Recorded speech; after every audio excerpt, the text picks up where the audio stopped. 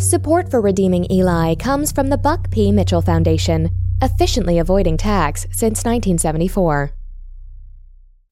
Animals are, on the whole, very predictable.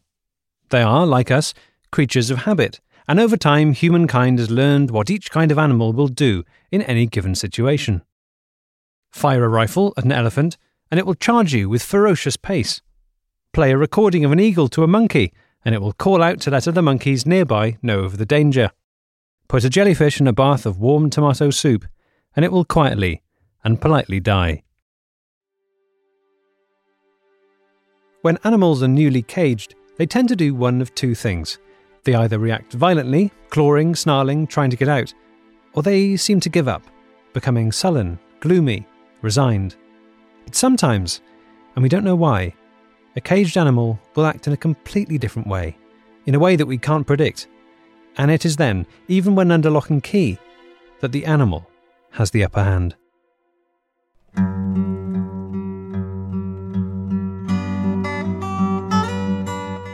Eli Roberts is one of the most complicated psychological enigmas I've ever come across in my entire career.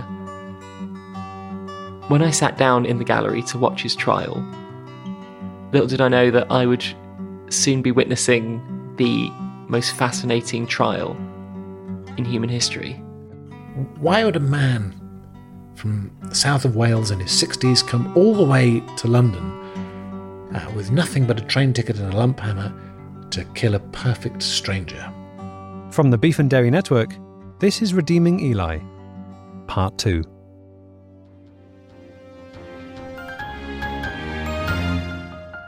This is the news at 10 o'clock. A 62-year-old former slaughterhouse owner has been charged with the murder of a 35-year-old man on London's Oxford Street. It is alleged that Eli Roberts travelled to London on the day of the attack and repeatedly beat the victim with a lump hammer in full view of hundreds of shoppers. The German Chancellor Angela Merkel has used her new towel for the first time, hailing it as a great success. She took the towel to her local swimming baths, where she completed... The Eli Roberts lump hammer murder shocked the nation. But I wasn't surprised. It was clear to me, after my time spent in Llanquig, that he had probably murdered a number of people there, possibly including his own father. The fact that he'd never been arrested before was testament to his level of control over every aspect of life in the village. In fact, my only interaction with a policeman in Llanquig was when an officer reminded me not to stand with my back to the statue of Eli. However, hundreds of miles away from Llanquig in London, and in the eyes of London's Metropolitan Police, Eli was just a regular guy. A regular guy wearing bloodied overalls and carrying a lump hammer. The facts of the incident are as follows.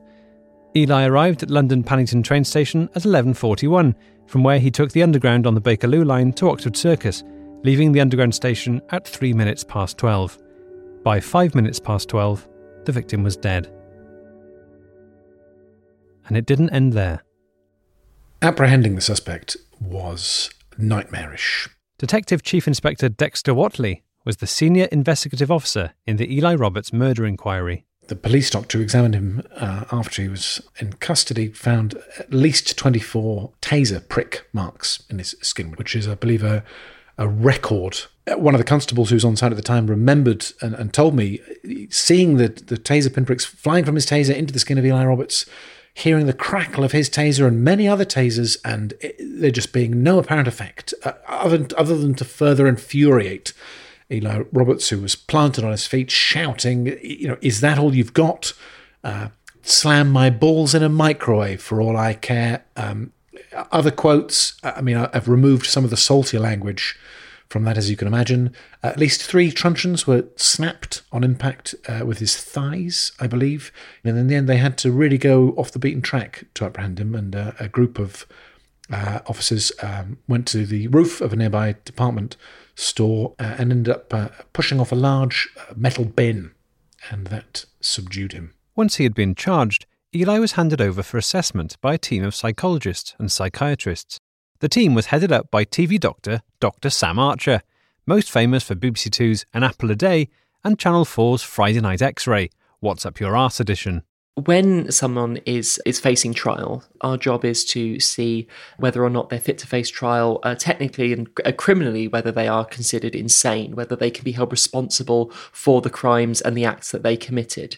Because if somebody isn't saying they can't be held accountable for their own actions in the same way that, say, you or I can. Dr. Archer explained that those facing trial are assessed on a scale called the Trenema scale. The Trenema scale is a scale from 1 to 10 of people's ability to understand the impact of their actions in the real world, and that their actions have consequences. So at the very bottom, you have 1 on the Trenema scale, and that is people who have no idea that their actions have consequences. So toddlers, Liam Neeson, and creatures like cats. And then at 10, you have people who are acutely aware of every single one of their actions and how those affect other people. So creatures such as nervous birds. Most people sort of hover around the 7.5, 8 on the scale, and anyone below 3 we consider unviable to stand trial, because the level of empathy that they exhibit is about the same level as plankton. Eli was tested on the Trenema scale, and the results were, to me at least, surprising. So I've actually got Eli's results here, and what we found incredibly surprising was he's very high on the scale. He's, I'd say, almost a 9.5. He's a man who is so profoundly aware of what he's doing and how his actions have consequences. And from this, what we have to conclude is that he just does not give a shit. So I suppose this just shows us the very thin line that exists between someone being criminally insane and someone just being an absolute bastard. Eli was declared fit to stand trial, and members of his cult, the Church of Eli, hired one of the UK's top criminal barristers to defend him. Hello, I'm Penny Egremont, and I'm a barrister. Penny Egremont has defended some of the most notorious defendants of recent times.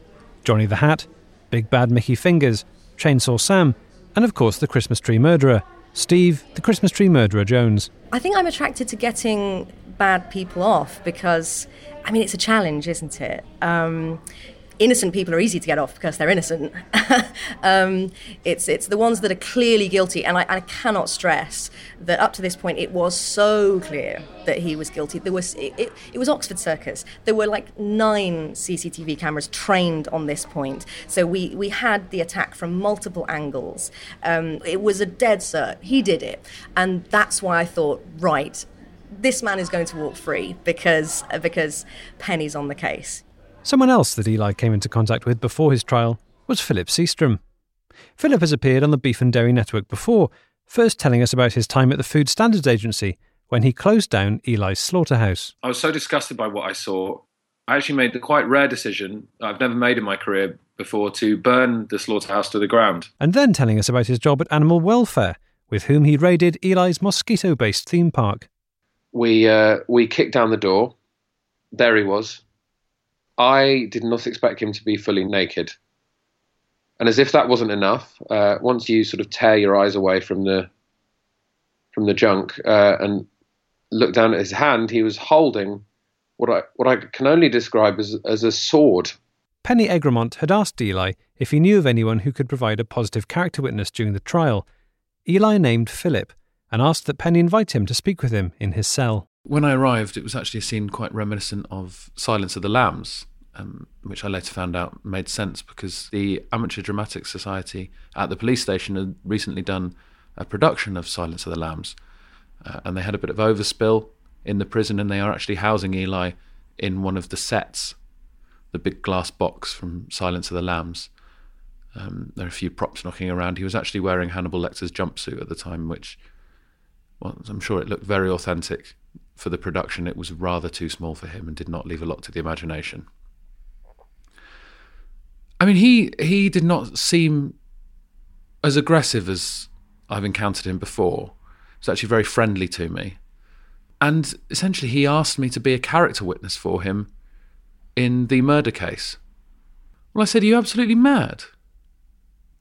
Do you not remember our history?" And he looked me right in the eye, I'll never forget that. And he said, "That was all just banter, wasn't it?" And that man has absolutely no concept of what banter means. Because he was perpetrating horrific illegal acts and I was shutting him down. And he said, "No, we're two sides of the same coin. We're like Batman and Joker, you and I." Now, I have not seen Batman. I'm not quite sure what Batman is, but I'm assuming that there's a man who owns a lot of bats, and Joker is probably the funny one. Maybe his his funny friend. It's probably a sitcom from the 70s or something. So I can't really comment as to whether we are like Batman and Joker, but I just said, well, I can't be a character witness. I consider your character to be dirt. And he laughed and said, oh, what a wonderful banter. It's like, you don't know what that word means. So do you think that he thinks that you're friends? The truly sad thing about it, I could see in his eyes, he genuinely thought we were friends. And it got me to thinking maybe that's the closest thing to a friend he's ever had. You know what, in that moment, I actually started to warm to him. Against my better judgment, I saw those big eyes, got absolutely massive eyes, sort of glassy with tears. You know, I feel like I could warm to you. He's a dangerous creature, but in that moment was quite vulnerable. Like a hippo with a bonnet on. Hippos are quite dangerous creatures, the most dangerous animal in Africa. But I'd imagine if you put a bonnet on one, it would look quite nice. You could take it to church and people wouldn't bat an eyelid. Until you got in the way of the hippo and the font. If you get between a hippo and water, then it will charge you and absolutely crush you to pulp. So that's what he reminded me of. The cordial atmosphere between the pair didn't last for long. Soon, Eli was overcome with rage. And next thing you know, he's smashing on the window of the cell. Now, I'm sure if that cell was real, that would have held him. But unfortunately, it was a prop from an amateur dramatics production. So it split immediately on the first thump. He came herring through, smashed through. He nearly got to me. And then a couple of officers came in with tranquilizer darts and just peppered him with tranquilizer darts. But it didn't do anything. I think it normally takes one. One per human, I think, is the rule. And they had to start a new box. He was covered in them, and he was laughing. He was plucking them out. He was squeezing them into his mouth, drinking the tranquilizer juice. Eventually, his mouth started to go numb from the juice. But he didn't seem to mind. He was still just about to make out. He was going, "Is that all you've got? Is that all you've got?" He was saying, "Is that all you've got?" And eventually he was completely covered in these darts. All these needles sticking in him like a reverse porcupine. And he took a tumble, but he was smiling. He was still smiling when he went down.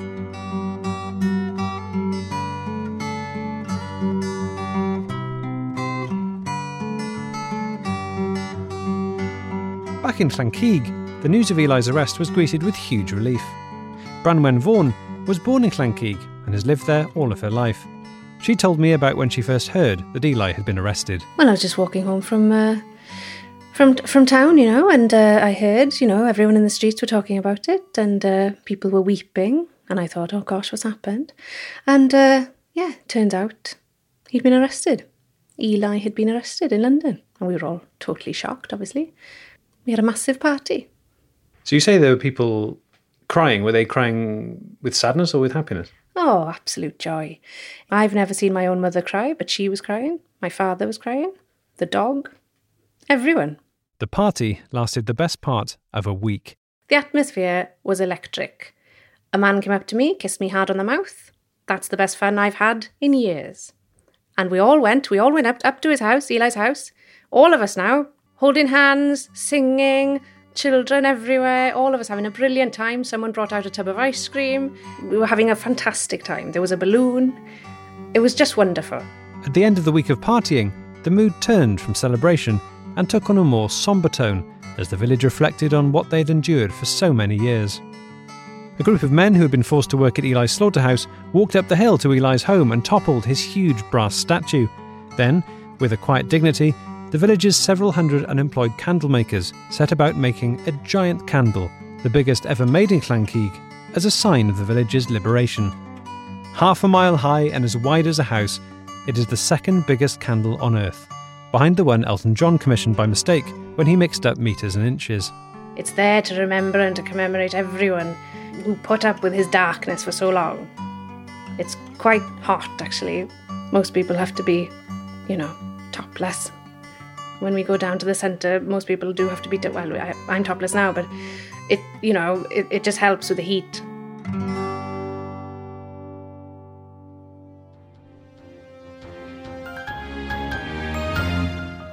This is the news at 10 o'clock.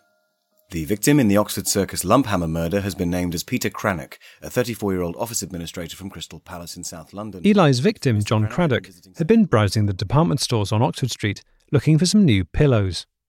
He had no idea how his existing pillows had got so weird and yellow, but they just had. That's what happens to them, and no one knows why. It had been a successful trip. He had just purchased a pair of ultra-firm orthopaedic deluxe edition Hungarian goose down pillows that he would sadly never get the opportunity to use.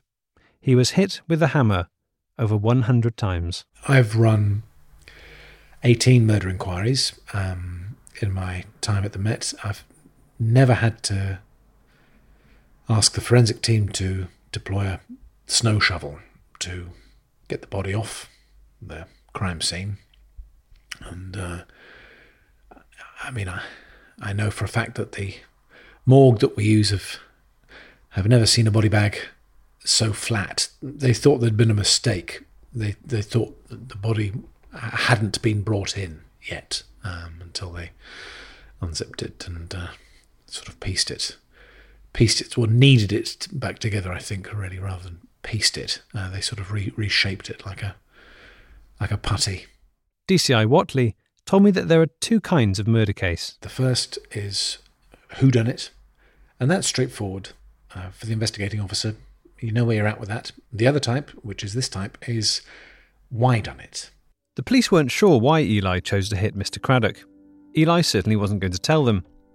Their leading theory was that because Eli had rarely left his home valley and certainly hadn't been to a city the size of London before, the effect of suddenly being surrounded by hundreds of people was that he experienced a profound lack of control, which led him to lash out mindlessly. Another theory is simply that he looked a bit like me. This is the news at 10 o'clock. The trial of a 62-year-old former slaughterhouse owner accused of murder began today at the Old Bailey. The trial began on the 3rd of November last year. Here in the UK, unlike in many other countries, broadcasting footage or recordings of a criminal trial is prohibited by law. The story of the trial will be told by those who were there. It's the first day of the trial. I gather my papers. The judge makes his opening remarks, and I stand up to make my opening statement. But I barely got a sentence out, and Eli stands up and he points across at me, and I look round and no, he is pointing at me, and he says, "I wish to sack my entire defence team." Eli was going to fly solo. I stayed in the public gallery, and he went on to defend himself, and it was either complete silence when he was being cross-examined, or there were these long, rambling monologues about nothing, about, his father and pigs he slaughtered 20 years ago, odd. And, the judge kept having to say, "Sorry, can we pull it back to this attack on Oxford Circus?" And he would say, I'm getting to that. And he never would get to that. He felt he could defend himself, and it was... I don't use words like this lightly. It was a shit show. Despite turning down the request to be a character witness for Eli, Philip Seastrom attended the trial out of sheer curiosity. I've never seen anyone have such disrespect for the legal system as Eli Roberts did during that case. He refused to answer questions for a long time, which really scuppers the whole day. He did everything that he could to put off the judge and the jury, repeating everything that the judge said, but under his breath in a slightly higher voice. At one point, he slowly removed his top whilst never breaking eye contact with the judge. He pretended to be asleep. He may well have been asleep. That's how relaxed he was. And eventually, after a couple of days of this, people began to look forward to it. What's he going to do? He was a rock and roll defendant. Every single day of the trial, he wore a different wig. And given that he was his own barrister, you could see the angle he was going for there. I don't know how the hell he got hold of a different wig every single day, but it made such a mockery of the ceremony, of the process, that you started to wonder, where am I? What is this? He got to all of us. The moment I realised that Eli was in control of the courtroom was when he successfully initiated a Mexican wave all the way around the court, Twice, I joined in, despite my better judgment. The judge was up, wig nearly came off. You can't deny the power of a Mexican wave. And you can't deny the power of Eli Roberts. What a performer. When I had to go to the stand and give evidence, and the prosecuting barrister was interviewing me, I mean, from the get-go, Eli wanted to take control again, and he took his trousers off to intimidate me, and it was effective. You know, he's a big man. He's 18 stone. He's already got his top off. He's in the middle of a courtroom. He takes his trousers off. He stands on his chair, right? What's not intimidating about that? You could see the jurors rolling their eyes, and he was winning them over. They felt like they were in some absurd theatre piece. And you had to wonder, you know, is he going to bring down the English legal system? Branwen Vaughan travelled all the way from Llanquig to watch the trial. The court case lasted a good few weeks, and because I'd never been in London before, I didn't realise how expensive it was. And, you know, I did end up spending quite a lot of money. I was going to a musical every day, and those little tubs of ice cream are very expensive. I was living in a penthouse suite, which was inappropriate, really, looking back. Yes, I'm in rather a lot of debt now, but it was worth it at the time. London is wonderful. I mean, what a magical place. The only negative, I would say, is Madame Tussauds. Have you been there? It's terrible. I mean, I've never seen such a lack of respect for wax. I mean, why would you build a life-size model of Macaulay Culkin when you could use that wax to build a massive candle? More after this. Are you hiring, posting your position to job sites and waiting for the right people to see it? ZipRecruiter revolutionised hiring. Their technology finds great candidates for you. It learns what you're looking for, identifies people with the right experience, and invites them to apply for your job. Right now, Network members can try it for free at ziprecruiter.com/beef. That's ziprecruiter.com/beef. ZipRecruiter, the smartest way to hire. And that address once more, ziprecruiter.com/beef. /beef. In a world where meat was banned, only one man could stand up to the state. Oh! Oh, thank God there's somebody else in here. Yes. Oh my God, is that you? That's right. It's me, /beef. Me? Yes, /beef. Me? I've been imprisoned here for 3 weeks, without any light, food, or company. /beef? I'm /beef. /beef? I'm /beef. Me? ZipRecruiter.com/beef.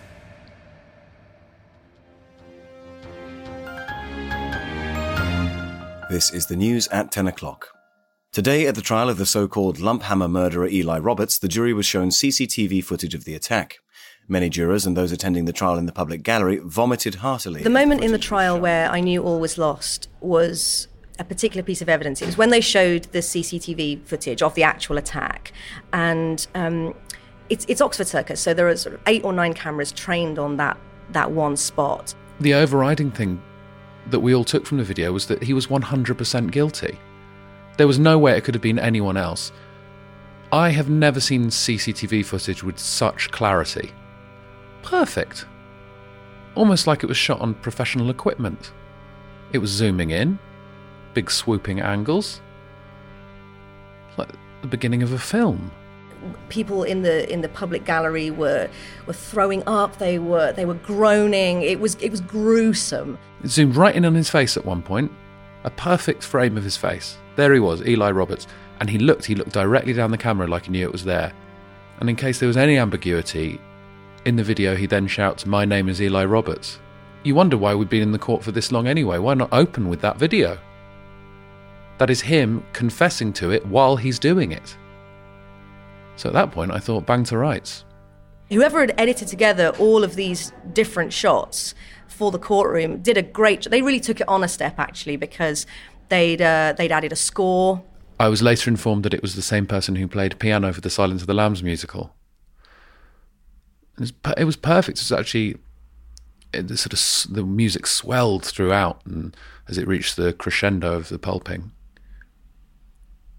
They put a lot of work into the editing of the CCTV footage, and And there was actually, after the footage was shown, there was a small Q&A with the director. So people in the court got to ask questions about the making of the film and where they got the inspiration from and how it was all edited together. Lovely young PC called Todd was taking the questions. A very enthusiastic young man.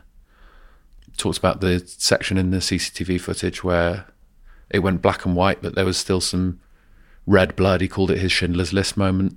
I don't think a short film like that has ever been in contention for an Academy Award, but why not put it forward? Why not? I think it would do really well. It deserves to win something. Todd, as it turns out, is quite a busy man. He's collected all the speed camera footage from the M4 and he's putting together a little film of crashes and speeding cars and things like that. Good luck to him. And also, he's got a short film coming up that he's doing with Zach Braff. It's a bittersweet, romantic thing. It doesn't sound like my sort of thing. But good luck to him.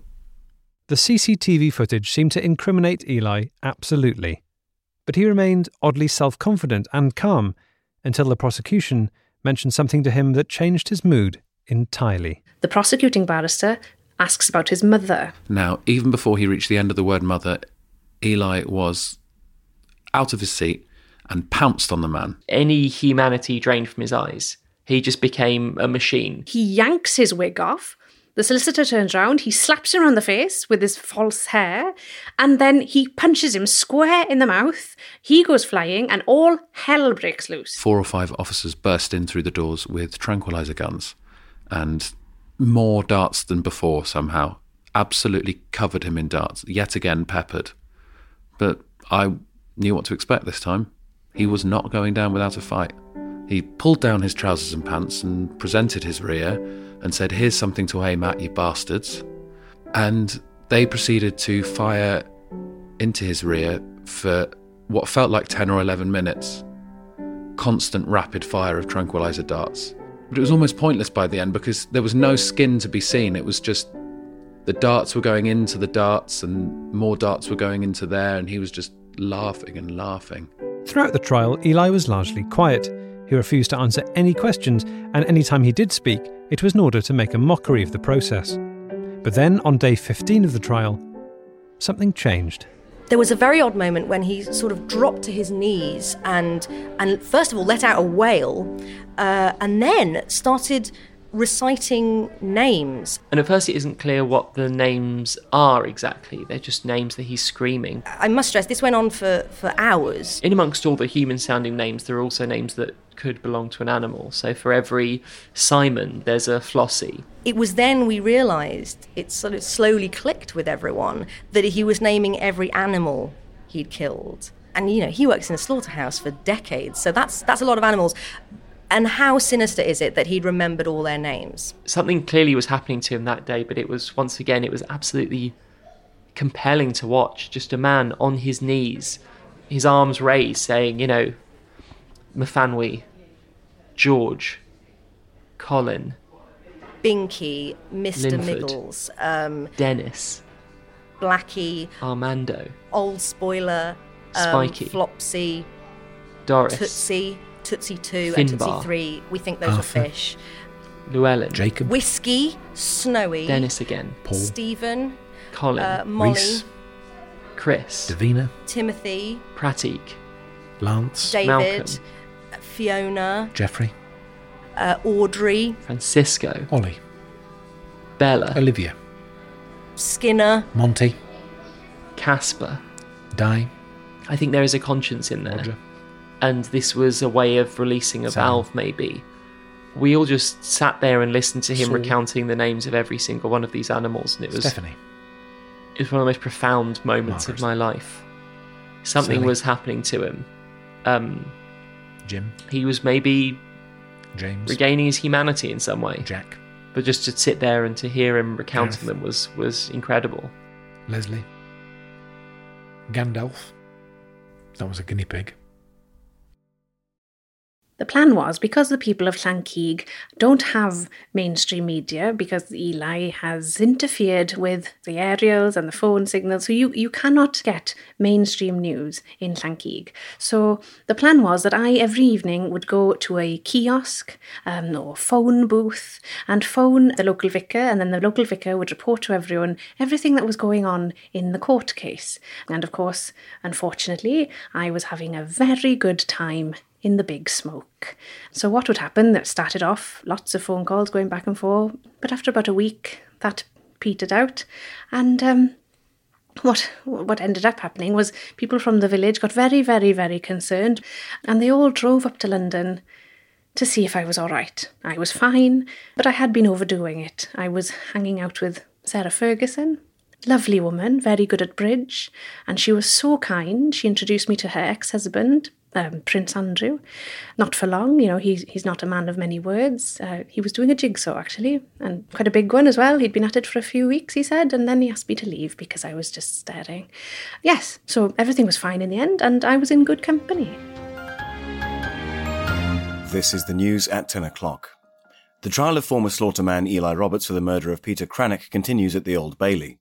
The prosecution has concluded presenting its evidence, and today the defence will begin to make its case. Roberts, who has refused to answer any questions so far, is representing himself. To be honest, he sounds like a right wrong-un to me. Angela Merkel has lent her new towel to the French President Emmanuel Macron, who plans to take it to the beach next week. Mr. Macron, who owns a number of towels... Throughout the trial, Eli was largely quiet.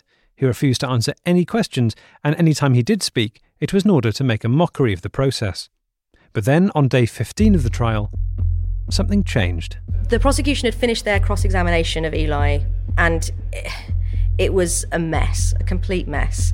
And then came the time for Eli to call his own witnesses. We did not think that was going to happen. That was, it's academic. There's no point in him calling witnesses because we've just seen footage of him look down a camera and shout, "I'm Eli Roberts," while he's committing the crime. He calls a witness to the stand, and the witness he calls is Eli Roberts. We all think, what's he talking about? He's gone mad. But then... like something from a film, the doors of the courtroom swing open. They slam against the walls. Bang, bang. We all looked down. A spotlight swung round and focused on the door. Now, this is the first time I was aware that there was a spotlight in the courtroom. Dry ice. I've never seen anything like it. Dry ice fills the courtroom. There's a throbbing rock track. One of my sergeants told me that he believed it was an AC/DC. I don't really know. I'm more of a sort of folk guy myself. Billowing dry ice coming through the door. Sort of laser show, different coloured lasers. I thought, Todd's probably had a hand in this. Standing there was a mirror image of Eli. In fact, at first I thought it was a mirror. And in walks this other Eli Roberts. And no one could quite believe it. He's dressed in exactly the same trousers, also bare-chested, same moustache, same haircut. Everything is the same. It must be a twin brother. It must be. And the courtroom goes wild. It was pandemonium in the courtroom. I mean, people were losing it. People were shouting, throwing things. Sarah Ferguson spat. Next to her, Prince Andrew, he's still doing his puzzle. He looks up. Oh my gosh.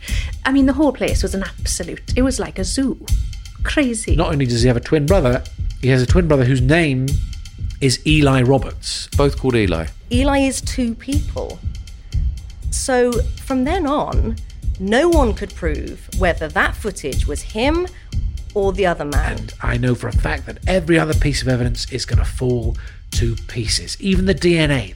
They're identical twins. They've got the same DNA. And then Eli turned to the judge, first Eli, turned to the judge and said, "How can you say that it was me who did this when there is another man out there called Eli Roberts who looks exactly like me? What's to say it wasn't him?" The case is buggered.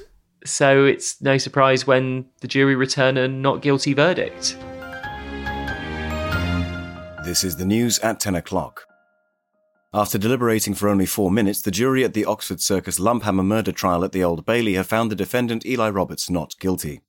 In a statement, the family of the victim, Peter Craddock, called the trial an absolute farce and described Roberts as an absolute bastard. Eli was not guilty. Of murder, at least.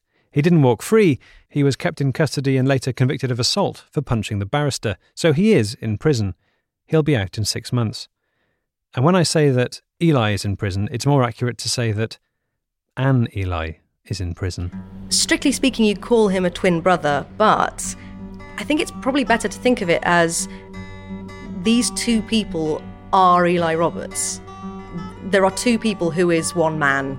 And you never really know which of those you were speaking to. I mean, you've interviewed him in the past, I know. It could have been either of those two men you were talking to. You know, a lot of people, I think, on your programme have said you never know which Eli you were going to get, meaning it in a sort of figurative sense, but they were speaking more literally than they realised, I think, at the time. Back in Llankeig, we had always said it's like Eli can be in two different places at once. I mean, he's always there. You're doing something, poof, he appears behind you. Terrifying, man, terrifying. Omnipresent, like some kind of god. And now, it made sense. Obviously, now the case is over.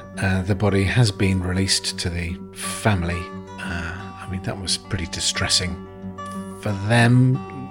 It's not an open casket affair. The body ended up having to be poured, for want of a better expression, into one of those, the only thing they could find really was one of those tubes you put tennis balls in. Hello, ma'am. All right, this is Eli. Yes, I'm very well, thank you, Mother. Yes. Right, now they're looking the other way. Now listen to me, you little shit. Yes, I get one phone call a week and you're it. I don't know. You're behind this, alright? I'm keeping my voice down a bit because people are watching me, but listen to me now. Oh yes. I hit that barrister in self-defence. Right? And accused me of the most heinous crimes. Right? And now the persuasion haven't got a leader for their flock. My dear mother is having a fend for herself. I'm coming to get you. Look over your shoulder. You sniveling little shit. I've been here in this viper's den, this den of iniquity, with lawbreakers and common criminals, people who've robbed and killed, and all they've ever done is try to live a good life. Well, let me tell you, sunshine, the moment I get out of here, I'm going to take you out to the woods. Yes, where my dad, old Russian Mickey, went for a little walk all those years ago. And think on, my friend.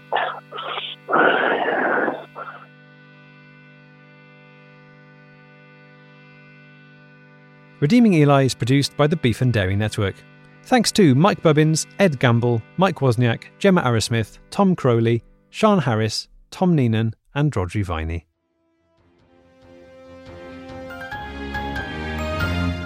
This is the news at 10 o'clock. The French President Emmanuel Macron has lost Angela Merkel's new towel. He was wearing it around his waist at the beach, and whilst bending over to look in a rock pool, a gust of wind took the towel away, carrying it far out to sea. Mrs. Merkel was tearful as she told the press conference that although she had only had the towel for a few weeks, she had established a deep bond that will never be broken. In a world dominated by Dude Bro movie podcasts. A world where Casey Affleck has an Oscar and Angela Bassett does not. Only one podcast is brave enough to call bullshit. Who Shot Ya? With Ricky Carmona. A lot of people don't know Porg's Puerto Rican. Alonzo Duralde. I would eat Oakjaw. April Wolf. I want to interrupt and say that the fish man was real sexy. Drea Clark. I have a real soft spot for King Kong. And women of color. I was like, damn! Ryan Coogler got final cut. I just felt like the film was so sour and so completely irrelevant to basically anything in life. Who Shot Ya? Listen every Friday on Maximum Fun or wherever you get your podcasts.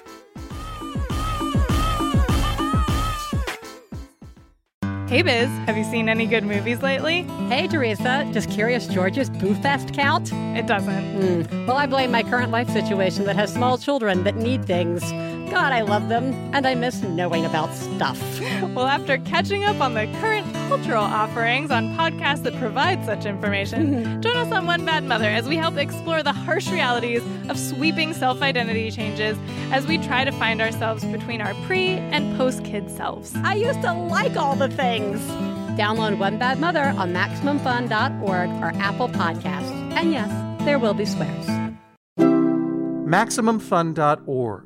Comedy and culture. Artist owned. Listener supported.